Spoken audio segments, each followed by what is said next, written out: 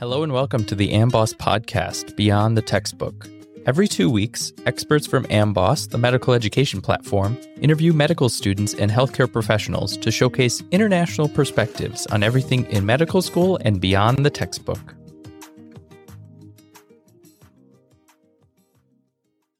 Welcome to the Amboss podcast, Beyond the Textbook, where we provide medical students and physicians with in-depth insights and expert knowledge that goes beyond your traditional medical textbooks. I'm Sophie Neal. And I'm Tanner Schrank. And today we're continuing with part 2 of our interview of Dr. Claire Wagner of the Bill and Melinda Gates Medical Research Institute.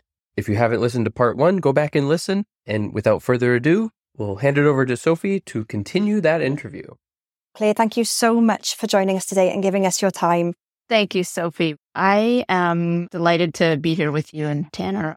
I wanted to take you back, actually, to the beginning of your journey in medical school. And maybe you could tell us a little bit about that.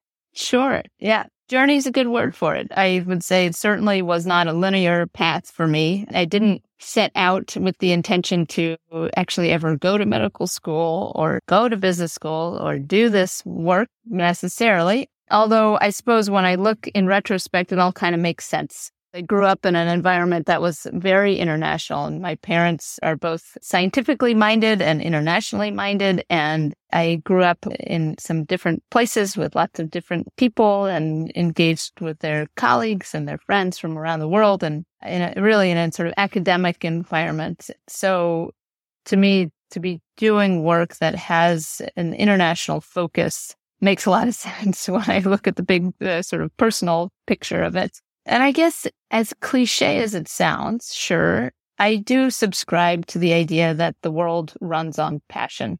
And I guess at the different intersections that I met in my own journey, I chose what I was interested in at the time and not some broad kind of strategery. And so I did end up, after college, moving to Rwanda and then moving back to the U.S. to work with the Dana-Farber Cancer Institute and the Union for International Cancer Control in Geneva on an effort with the World Health Organization to revise the list of essential medicines for cancer in 2015. It had a big impact on me, not just in terms of how the WHO makes decisions and how those decisions impact the different member states, but also that something like the WHO's essential medicines list is a floor, not the ceiling, right? That's the starting line. And then from the essential medicines list, you got to keep sprinting to get those products into the marketplace. And so it was a really important set of learnings for me to do that work with Dana-Farber and the UICC and WHO.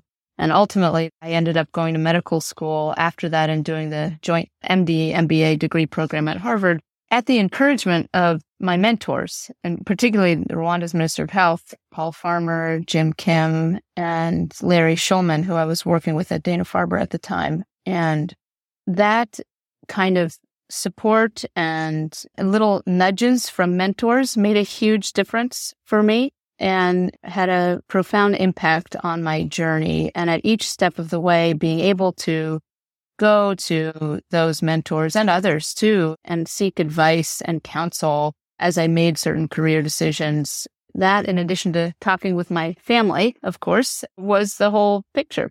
And I'm so grateful for their mentorship over those years. It's really nice to hear that you didn't necessarily have a very set trajectory. You kind of followed your passion as you go, because I think that is something, especially for a lot of the medical students that we work with, they have a very set trajectory. And for some students, that works really well.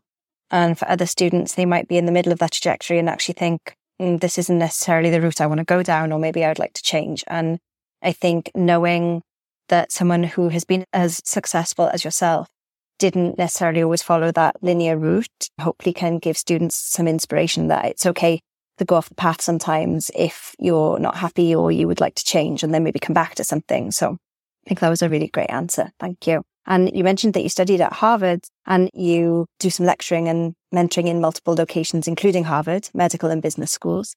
So as a teacher, what key lessons do you hope to impart upon your students that you would like them to carry into their future careers in healthcare?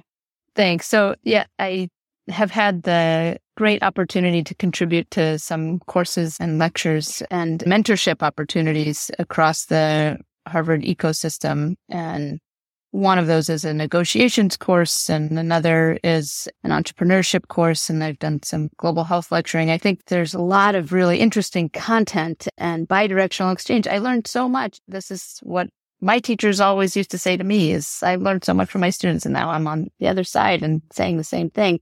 I think one thread to pull out from our conversation here today that I find to be a really interesting concept to teach, it really cross-cuts all of the content areas from negotiations all the way to global health, is keeping an open mind and getting all the issues out on the table. And it's something that is a fundamental core part of any negotiations course, is understanding what are the issues on the table for negotiation. And it comes back to your first question around, the challenges faced by the Ministry of Health of Rwanda and the status quo questioning that happens. And I think these are all part of the same theme around making sure you're opening up the aperture and not keeping such a focused view on the issues, because there's always more that you can put on the table. And actually, it comes back to your question about career journeys,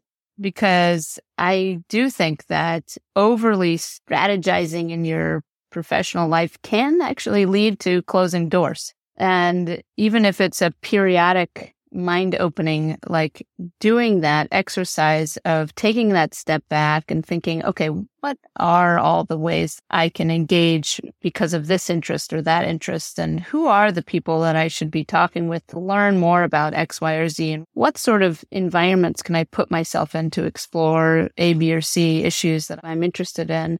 And so taking that opportunity to look around and get the issues on the table, that is one central theme that does cross-cut all of those content areas that I teach and that I engage with students on. Yeah, absolutely. And I think keeping an open mind is key. I really, really agree. And you mentioned going to medical school, that a big part of that was the nudges and inspiration that you were given by your mentors. And so what would you say is your approach when you're mentoring? What advice would you give to students for finding and making the most of their mentors? Yeah, this is so key. Mentorship comes in all shapes and sizes, right? You could have a mentor who's younger than you or who's quite far away from you or whomever it is. And so I think one of the great experiences that I had in medical school, for example, was the exposure to mentors in places that I didn't expect.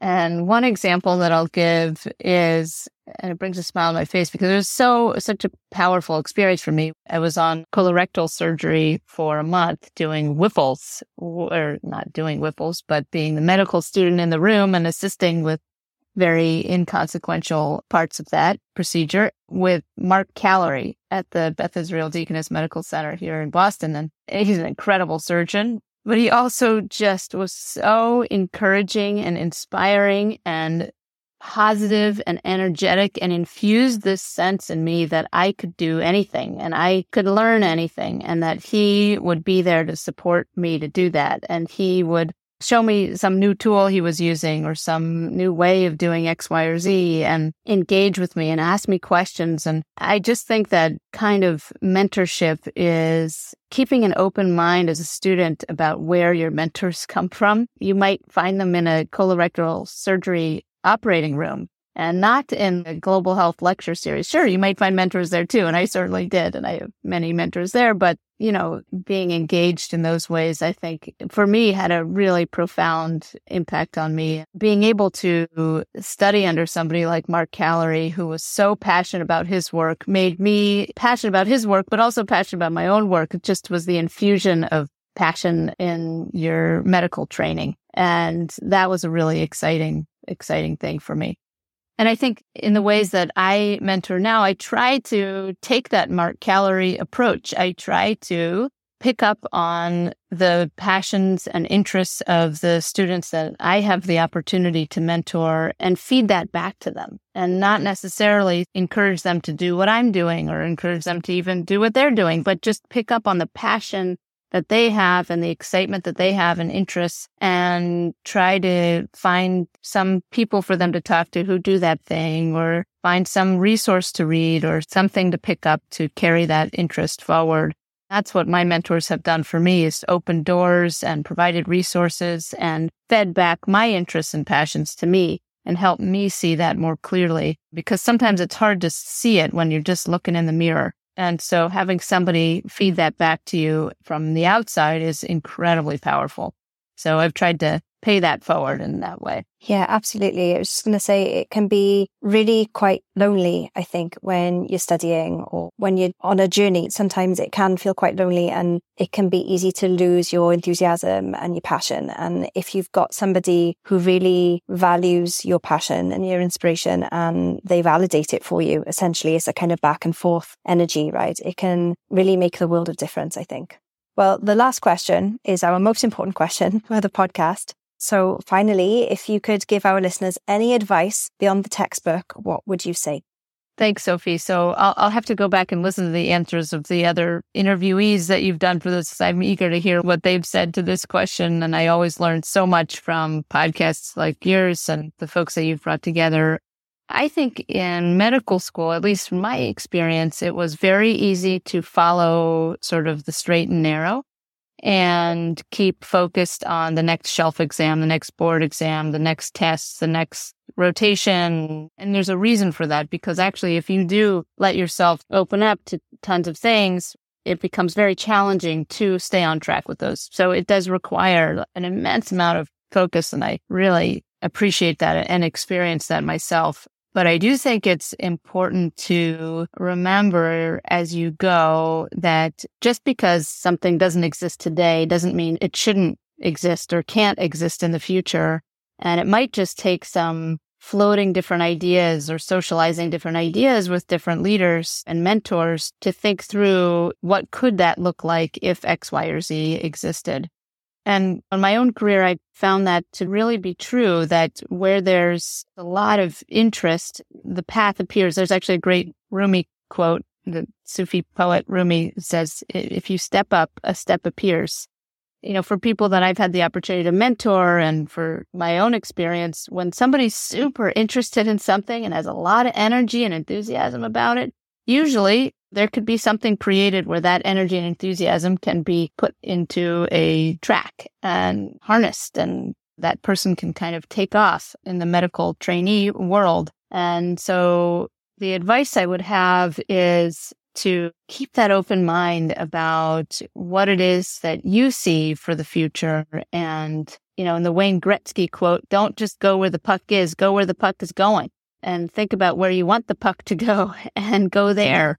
And find people who have similar interests and insights and different interests and insights, and bring those together to think about what it is that you want to do and the ways that you want to contribute and the ways that you can contribute to others' careers.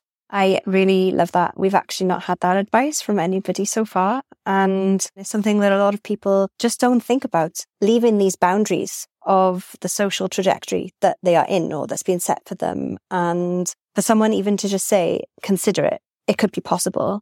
I think that's really, really good advice. So I really like that a lot. That's some great advice. Thanks a lot, Claire. And thank you for taking the time to sit down with us for this interview. Thank you so much for having me on. Thank you, listeners, for tuning in to another episode of the Amboss podcast. That's it for this episode. On behalf of Sophie Neal and everyone at Amboss, I'm Dr. Tanner Schrank, and this has been Beyond the Textbook. The links in the description can give you a more in-depth understanding of these concepts. If you like this episode, please give us a rating wherever you listen to podcasts. You can check out the Amboss platform for your medical studies and sign up for a free 5-day trial at amboss.com.